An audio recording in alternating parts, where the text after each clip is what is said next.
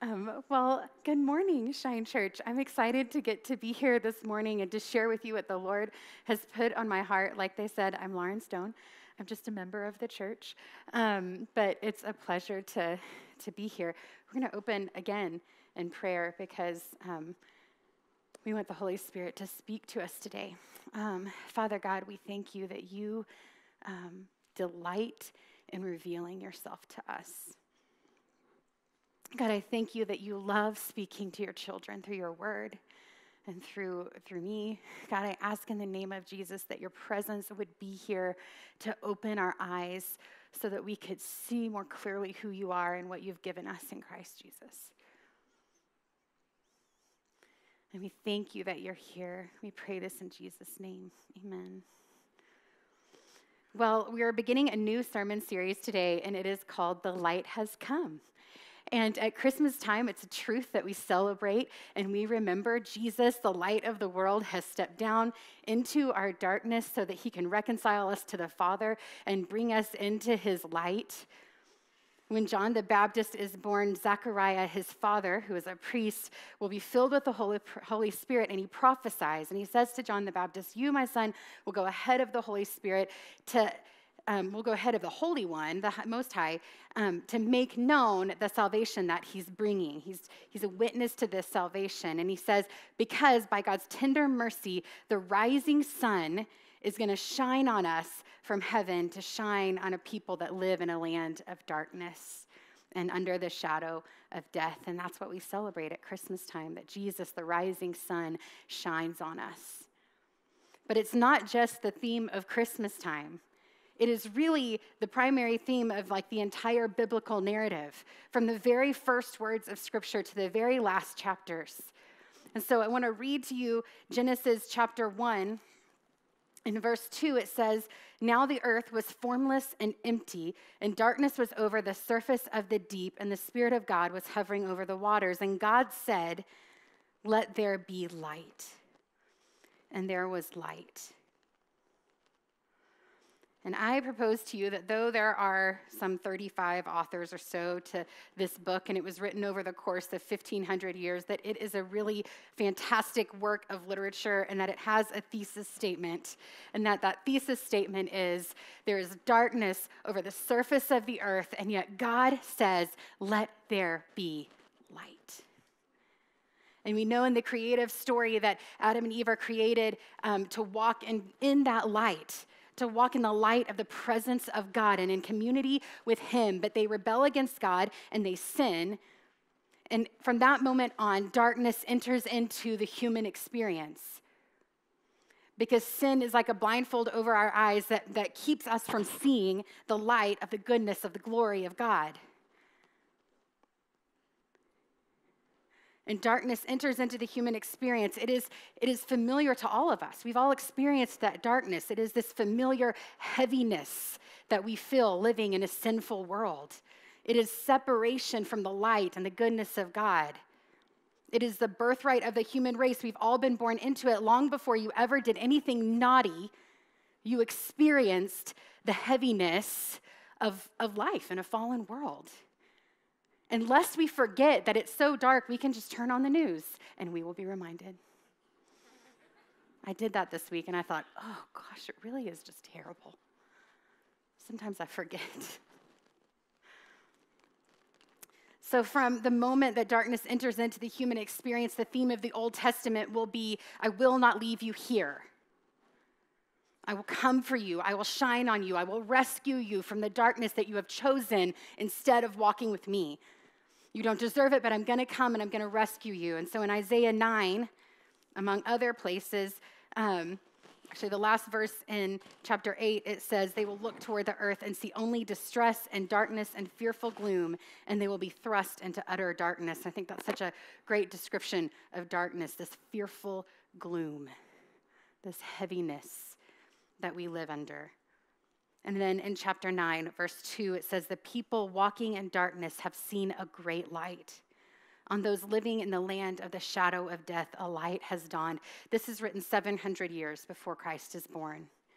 But this is what Zechariah is quoting when he prophesies. He's a priest. He's memorized the prophets, and he knows that he's declaring the Messiah is coming to us to shine on those who live in darkness and under the shadow of death. We go to verse 6, it says, "For to us a child is born, to us a son is given, and the government will be on his shoulders, and he will be called Wonderful, Counselor, Mighty God, Everlasting Father, Prince of Peace." Darkness is a kingdom, and we were born under it, but there is a new king, and his name is Jesus, and when he comes, of the increase of his government and of peace, there will be no end. He brings peace where before there was nothing but chaos. He will reign on David's throne and over his kingdom, establishing and upholding it with justice and righteousness from that time on and forever. And the zeal of the Lord Almighty will accomplish this. And then in the first chapter of John, he's going to say, look, the light has come. He's come. He's here. In John chapter 1, in the beginning was the Word, and the Word was with God, and the Word was God. He was in the beginning with God. He's talking about Jesus. Jesus is God's revelation to us. It's the way that God has communicated and revealed himself to us, and so he personifies him as the Word of God. In verse 4, it says, "In him was life, and that life was the light of men. The light shines in the darkness, but the darkness has not understood it. There came a man who was sent from God. His name was John. He came as a witness to testify concerning the light, so that through him all men might believe. He himself was not the light. He came only as a witness to the light. The true light that gives light to every man was coming into the world. He was in the world, and though the world was made through him, it didn't recognize him. He came to that which was his own, but his own did not receive him. Yet to all who receive him, to those who believe in his name, the name of Jesus, he gives the right to become children of God." In verse 14, it says, "The Word became flesh and dwelt among us, and we beheld his glory, his radiance, his light, glory as of the only begotten from the Father." And then Jesus will say, "I am the light of the world. Whoever follows me will never walk in darkness. Instead, they will have the light of life." And after he dies and the Holy Spirit comes and it fills us, it dwells inside of us, he says, "You are the light of the world. I've sent my Spirit into you so that you can be a light in a dark place." In Matthew, it'll say, "You are the light of the world. A city set on a hill cannot be hidden." In Philippians 2, the word will say that in the midst of a crooked and depraved generation, you shine like stars as you hold out the word of life. 1 Peter 2:9 tells us that we are a royal priesthood. We have access to the Father, a royal priesthood, a holy nation, a people belonging to God, so that we can declare the praises of him who called us out of darkness into his glorious light. And then in Revelation chapter 21, one of the last passages in Scripture, almost at the end, we see that darkness has been completely done away with, and there is a new heaven and a new earth and a new Jerusalem. And this is what it says. It says that the city does not need the sun or the moon to shine on it, for the glory of God gives it light, and the Lamb of God will be its lamp, and the nations will walk by its light.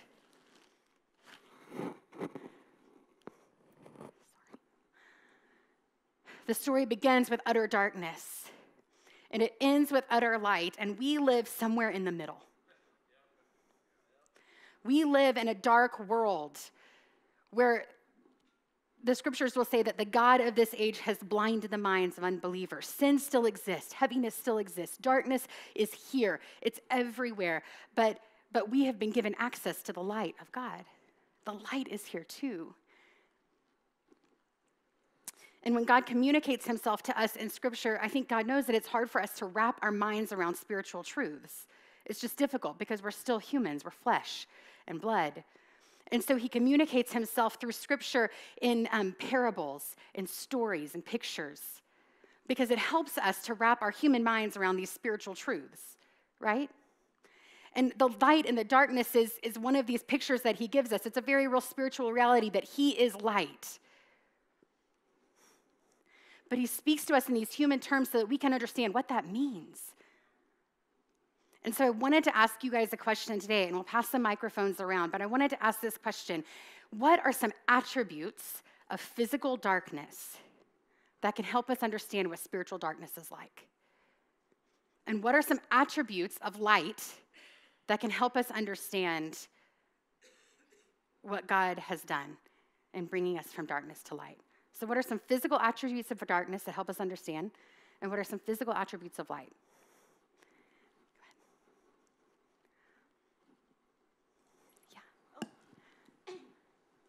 One of the physical attributes of darkness is depression. Yeah. The opposite of that is joy and peace. Yeah. That's good.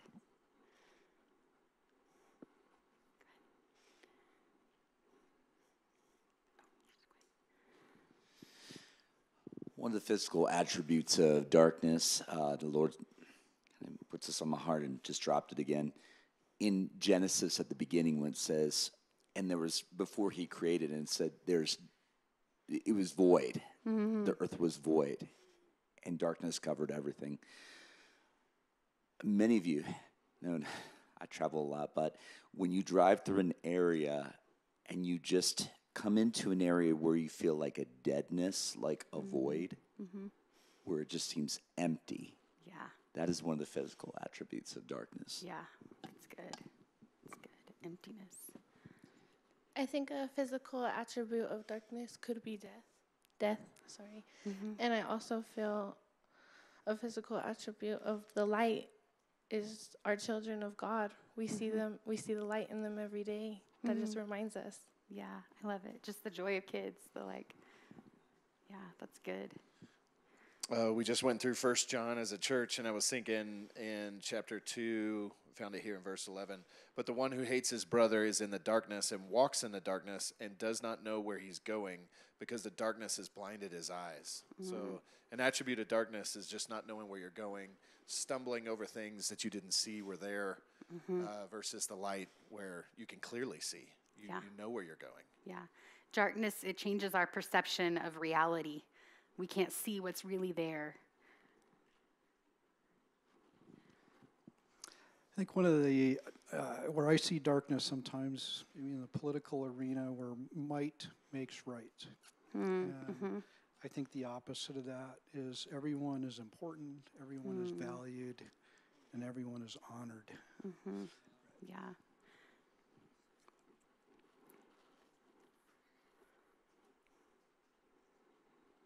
I think about a cave tour. Yeah. You know, you go to Cave of the Winds or you go wherever, and they always find a spot where they turn the lights off, and I freeze. Yes. I just don't even move. Like, I'm afraid to, like, I'm going to trip on something, or I don't even know where my face is.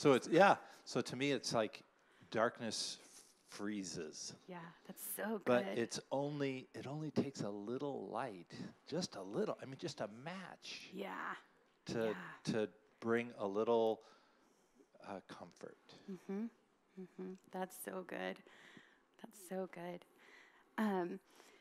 I think that's so true. And one of the attributes of light that is so remarkable. Oh, one more. Go for it. Sorry. I think that a physical evidence of darkness would be drug and alcohol addictions. Yes. And the opposite of that would be freedom of those things. Amen. Yeah, that's good. All right, That's and true. then I got one from online or through the text. It says, darkness is heaviness, and light is lightness or weightlessness. I like that. I like that. You really do think about, Sadie, my daughter, she has like a beach playlist, and it really is just the happy songs, right? Like we think of like the brightness, and this is happy, right? And darkness is like the sad, mellow, like I just want to stay in my bed and pull my sheets over my head, sort of feeling. But anyway, one of the attributes of light that I think is wonderful when we come to talk about God being light is that light is never intimidated by the darkness. Light is never chased off by the darkness. In fact, darkness never goes into a place where there's light. As soon as the lights come on, darkness becomes irrelevant. It's just not there anymore because you can see, right? And so when we have the light of the glory of God shining on us, the darkness just, it's lifted, it's gone. It's not there anymore.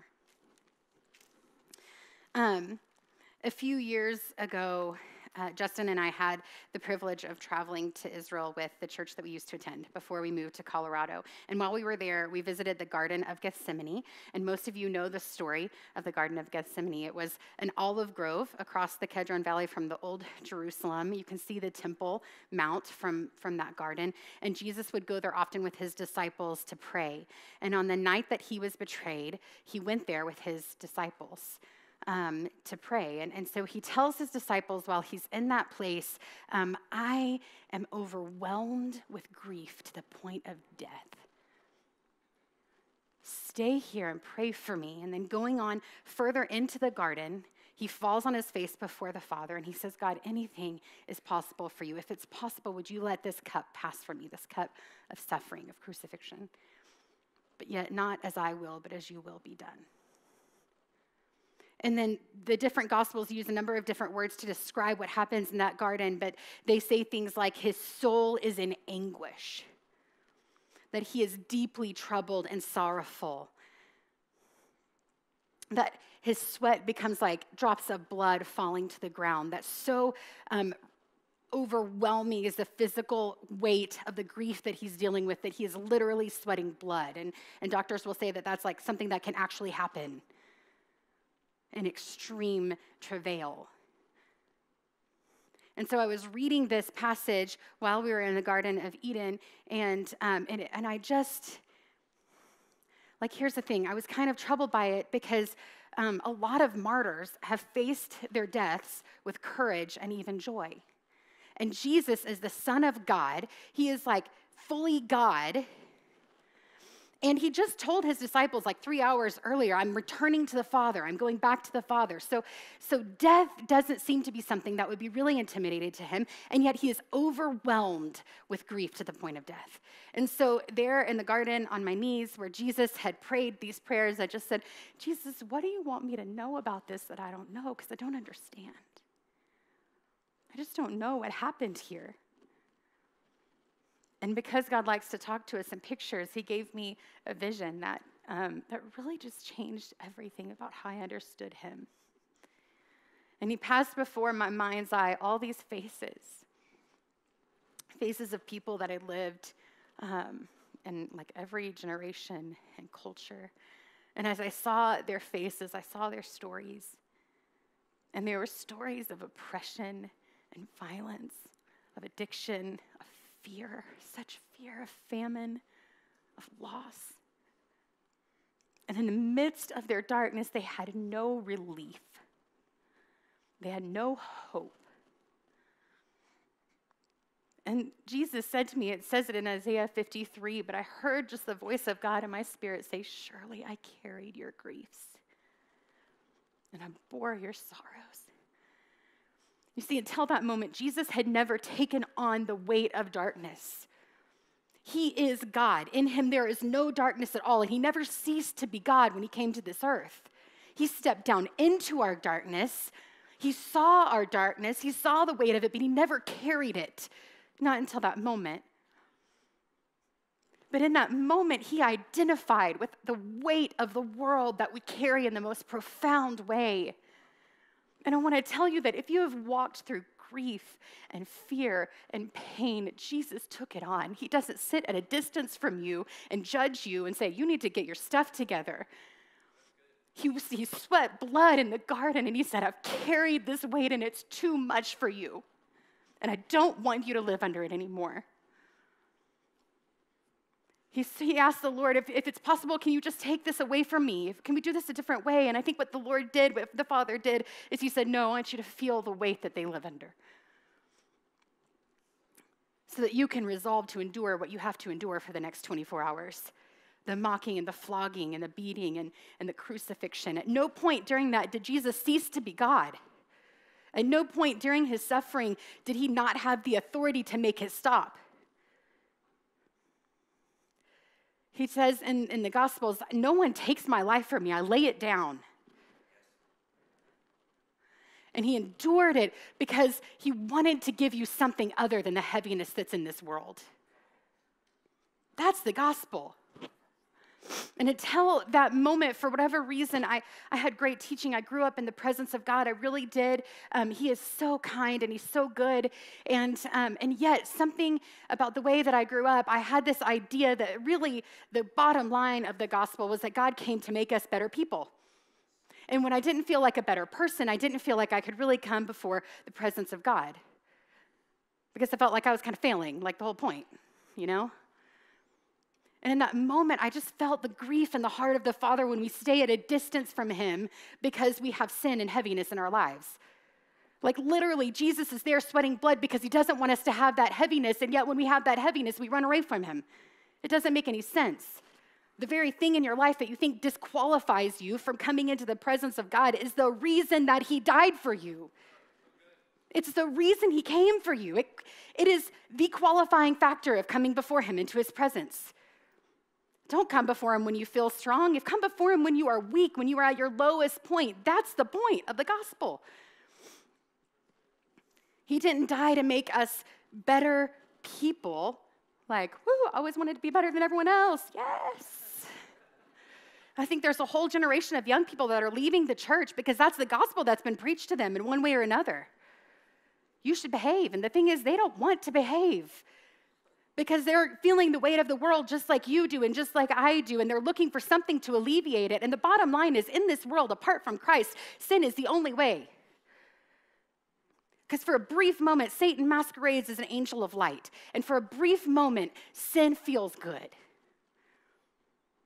Until it enslaves us. Then it's not as good.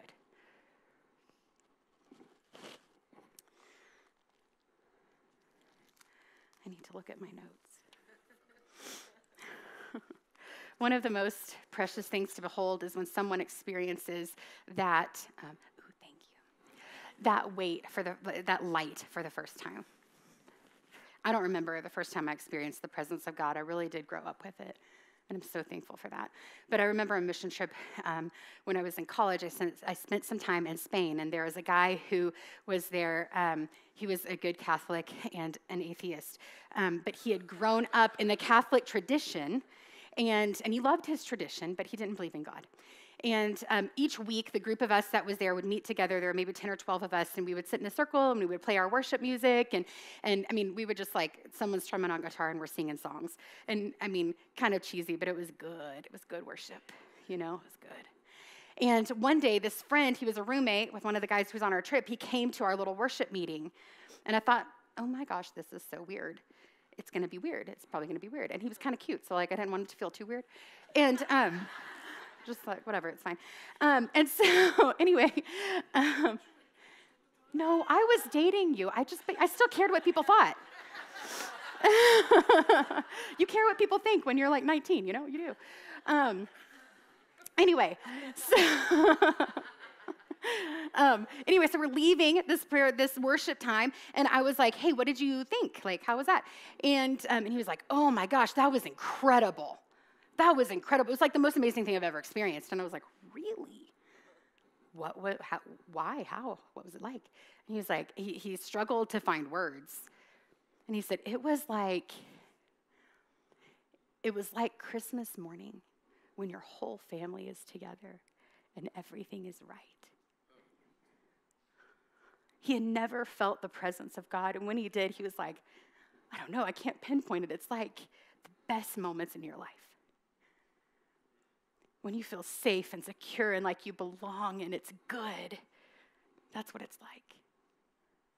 Gosh, I've known that my whole life. We lived in China for a little bit, and there was a woman who came to work in our home, and I love her with my whole heart. She had been at our house for a little while. She spoke no English when she came to us. We spoke no Chinese, so we didn't get a lot of opportunity to communicate early on. And I would come to know later that she was the fifth of 5 children. She was born in a rural, very, very poor village in central China. And she, on the day she was born, her mother wanted to drown her because they couldn't afford to have another daughter. And so her aunt saved her for a few days until her mother changed her mind.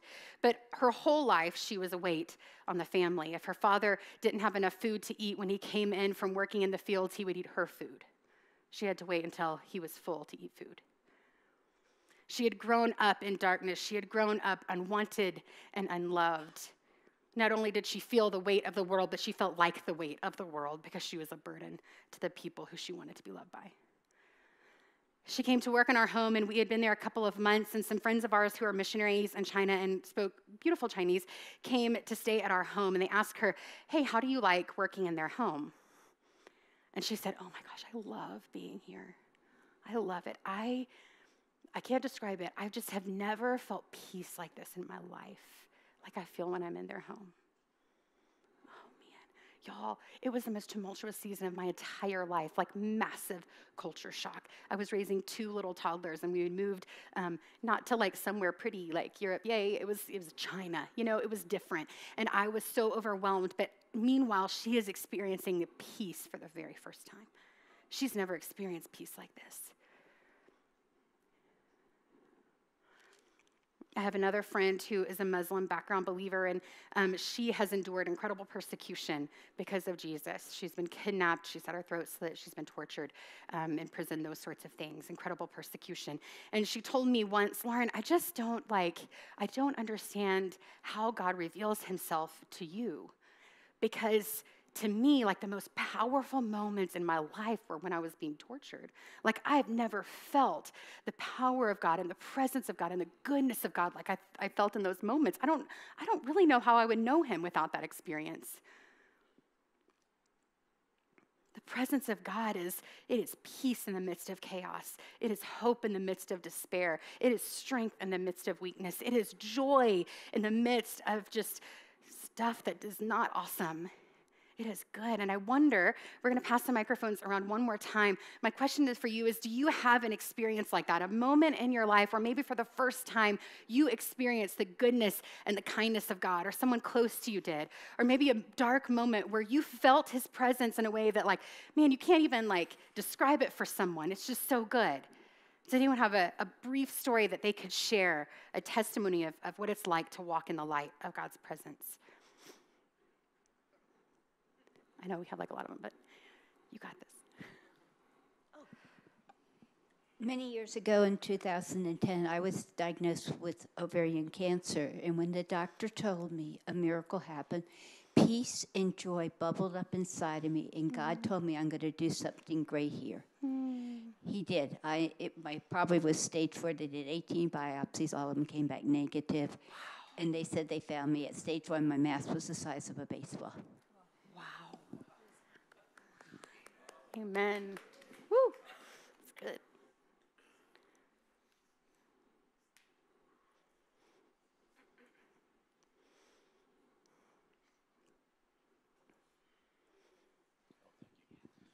Okay, I'll be brief, but it's a long story. So I was going to meet her for the first time, a 3-hour trip on a motorcycle. A lady pulled out in front of me from a stop sign. I'm on a 4-lane highway, and I T-boned her. And I broke 11 ribs, crushed my sternum, punctured my lung in 2 places, messed my hips up. My face hit the A-post of the truck, right? First time in my life I'd ever wore a full-face helmet. And before I got on the bike, started it up, and put a half helmet on. And something said, go put that helmet on. So I went up there. So I'm laying on the ground. I can't breathe. I can't exhale. My chest is full. And I'm thinking, I was in the Marine Corps, and this drill instructor was hollering at me, regulate your breathing, regulate your breathing. And so all of a sudden, Jesus Christ put his hand on my shoulder. And he said, just calm down, everything's going to be okay. And I felt his spirit just go through from his hand across my chest, the air come out of my lungs. I started talking. The lady was praying with me, holding my hand. I started talking to him. The lady that had hit me had took off running down the road. She went, I hit him. So she had come back, and she's like shaking, freaking out. When this happens, she's standing at my feet, and this power goes through me, and I watch it go up her body and relax. She relaxes as it comes from me and goes up her body, just relaxes. And she looks at me and says, "Oh my God." And I said, "Hey, God's here. Everything's going to be okay." And she says, "I got to go check on my kids." And, that's the power. Yeah, that's the power of God. Amen. Good job. It was worth it.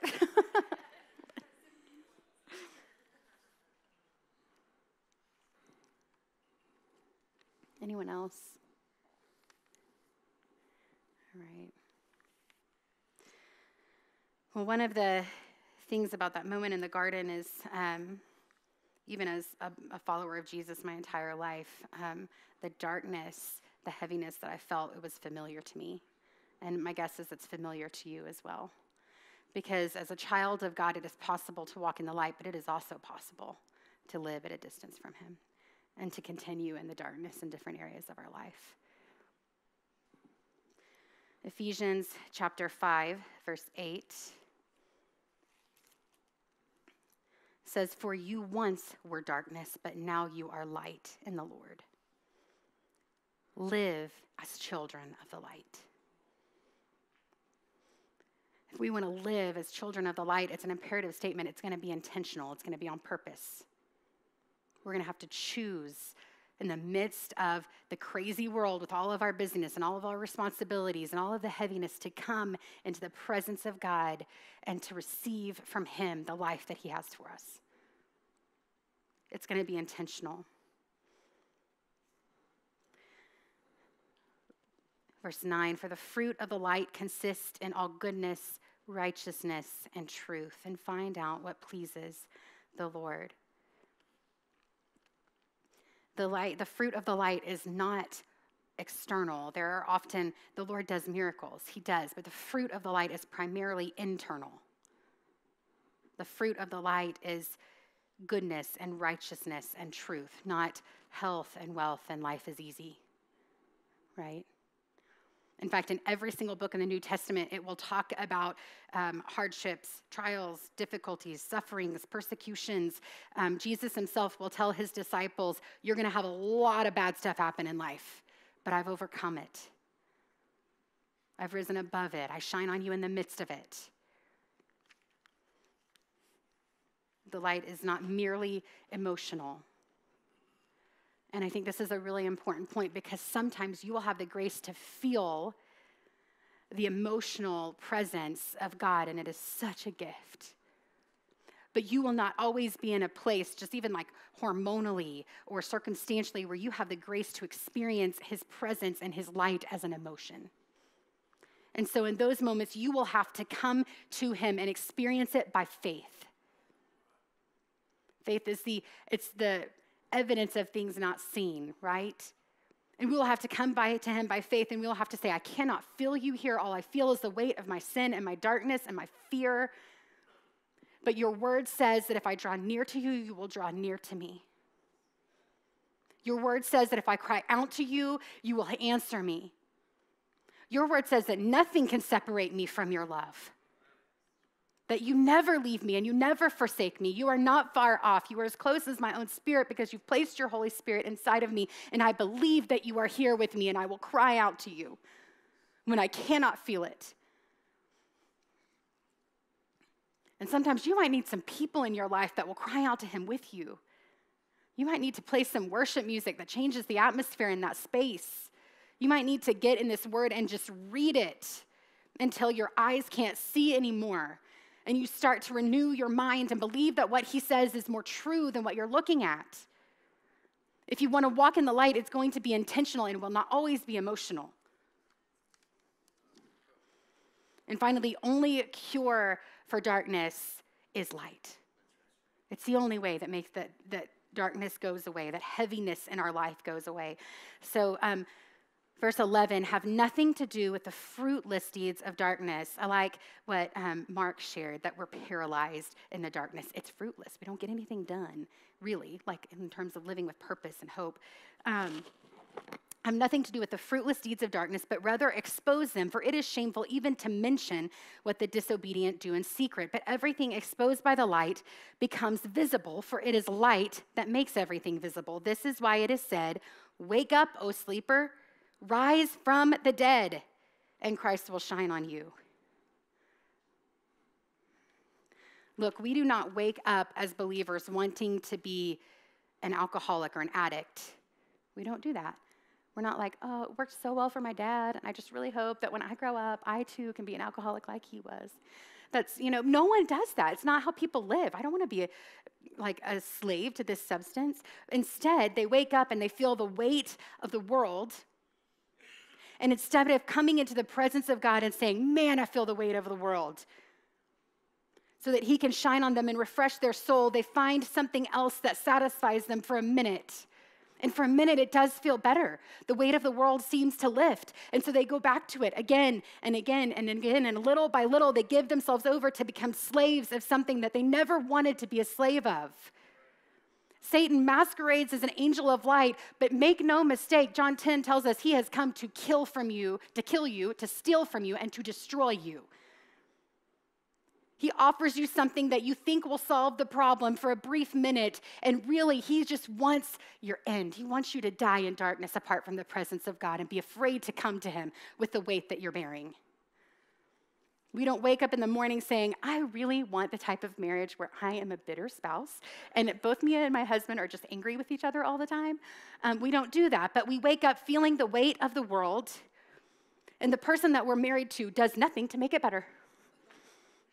I don't even know if they try. I think they make it worse. And instead of bringing that into the presence of God and being like, hey, I'm kind of disappointed because he's not making me feel better right now, or she's not making me feel better right now, so that the Lord can give us his perspective on our spouse, so that we can see that person through his eyes and love them like he does. Little by little by little, we meditate on that offense, and we become angrier and angrier, and we turn into a bitter spouse because we thought that maybe holding on to that grudge would help us feel a little better, feel a little more in control of ourselves, right? But it didn't. It led us into darkness and sin and slavery to darkness. We don't wake up wanting to be stressed out and afraid all the time. Instead, we wake up and we feel the weight of the world, and we think if we cross a few more things off of this to-do list, we will feel better. It will happen. It has not happened yet. No matter how much you get done, no matter how much money you make, no matter how much people respect you, the weight of the world still is there. It is not alleviated by all of your efforts, and you've become a slave to this stress and this fear and this anger. And instead of walking in the light of God's presence and coming to him and letting him say, I am in control. I've got this. You're mine. We give ourselves as slaves to the weight of this world.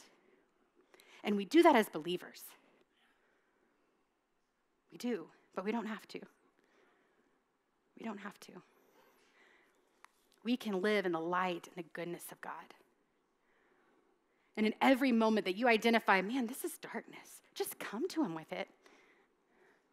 I have this, it's like a story. When one of my kids was in first grade, there was a kid that was bullying them. And y'all, something happens in the heart of a mama. And I hated this kid. It was not, I did not casually hate him.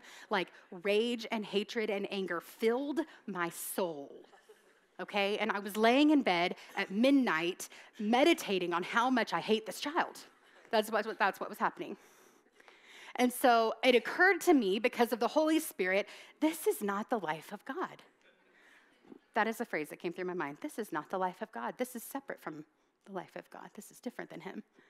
And so I got up. I don't know if it's because I couldn't sleep or because the Holy Spirit spoke to me, but I got up and I laid on my face on the floor in my living room, and I said to the Lord, God, I hate a 7-year-old child. That's what I said. That's all I said. I didn't apologize for it because I was not sorry. I just said it. I just brought it into the light of God's presence. And y'all, before the words could fully leave my lips, the Holy Spirit spoke to my heart, and he said, I will not allow this kid to steal the plans that I have for your child. And I will use the suffering that your kid is enduring to create him, to form him into the man that I'm calling him to be. And y'all, I kid you not, it was like a split second and the hatred lifted. It was gone. And I was filled with this peace and this stillness. That's what it's like when you bring something into the light. You don't even have to feel bad about it when you do it, but this is darkness, and I know I'm bringing it to you, Jesus, you can shine on it, and he does. He does it consistently. So this Christmas, we celebrate the fact that light has come. And what I challenge you to do is to celebrate the fact that light has come by living in it. Live as a child of it. Come into the presence of God. The Christmas story is that Jesus, the darling of heaven, who dwells in unapproachable light, Ezekiel sees a vision of the throne of God, and he says that when he beholds God, that he from the waist up is like burning metal full of fire. And from the waist down, he is brilliant light. And that the radiance around him is like the appearance of a rainbow in the clouds on a rainy day. He can't even look at him. And then he says, this is like the appearance of the likeness of the glory of God. It's something like it. I can't really put words to it. He's radiant. And we know from Scripture that day and night, angels never stop encircling his throne and singing, holy, holy, holy is the Lord God Almighty, who was and is to come. The whole earth is full of his glory. We know that Jesus sits at the right hand of God, and he dwells in this unapproachable light. And one day, Gabriel comes to earth. He announces to Mary, you're going to give birth to the Son of God. And that light of heaven becomes a seed in the womb of a woman. And the Lamb of God who sits at the right hand of God is no longer there in heaven. The one whom the angels adore is hidden away. And then the time comes for him to be born. And the angels, man, First Peter tells us that they long to look into these things. They are not all-knowing. They don't know the future. They don't see it before it happens, all right? They're not God. The scriptures tell us they have been waiting for this moment. They've heard all the prophecies. They know that it's coming. And Jesus is born, the light of heaven, the one that has been the object of their worship for eternity past. He's born, but instead of being clothed in perfect light, he's clothed in the skin of a tiny baby. This is the climactic moment of all of history, and nothing happens. No one worships. The greatest gift that could ever be given has been given, and just nothing. And I don't know if God told the angels they could announce the birth of Jesus to the shepherds in the fields, or if they were like, I have had it. They don't even know. And so in Luke chapter 2, we read, there were shepherds living out in the fields nearby, keeping watch over their flocks at night. And an angel of the Lord appeared to them, and the glory of the Lord shone around them, and they were terrified. And the angel said to them, do not be afraid. I bring you good news of great joy that will be for all the people. Today, in the town of David, has been born to you Christ the Lord. The light has come. This will be a sign to you. You will find a baby wrapped in clothes and lying in a manger. And suddenly, I think, to my knowledge, it's the only time we see this, that we've seen this in Scripture up to this point, right? Suddenly, a great company of heavenly hosts appear. Like, the choirs of heaven are like, someone's got to worship. They need to know, and they sing glory to God in the highest, and on earth, peace to men on whom his favor rests. This Christmas, when we celebrate the gift that has been given, let's celebrate it by receiving it. Let's not be like the people in the town of Bethlehem who did not see it. Let's not be like we were last week when we chose to walk in the darkness and didn't bother to come into the light of God's presence. The gospel is that we don't have to live under the weight of this world anymore. And my question for you today is there something that you've been running to alleviate the weight of this world and it hasn't been working for you? Is there something that you've hoped would help? But it does for like a second. then it doesn't. What is that thing? Maybe it's your entertainment choices. You know, Ephesians 5 says, don't even mention what the disobedient do in secret. And some of us pay a lot of money to watch it for hours a day as entertainment. I'm just saying. Sometimes the Lord is like, I want to give you light, but there's a whole lot of darkness that you might have to turn away from for you to experience the light of my presence. I don't know what the Holy Spirit is going to convict you of. That's not my business. That's between you and God. But when he convicts you, I promise you what he offers you is better than what he's asking for. Let's pray. Father God, we know that you are good and we love you. You are so good. You're so good. Lord, I ask that this Christmas, as we remember the sacrifice of Christ, as we remember the moment that light dawned on earth for the first time, that we would remember you by receiving the gift that you have given, by walking in intimacy with you, our Father, and by doing it by faith if we don't feel it. Thank you for your kindness to us, God. Thank you. You are so good. We pray these things in Jesus' name. Amen.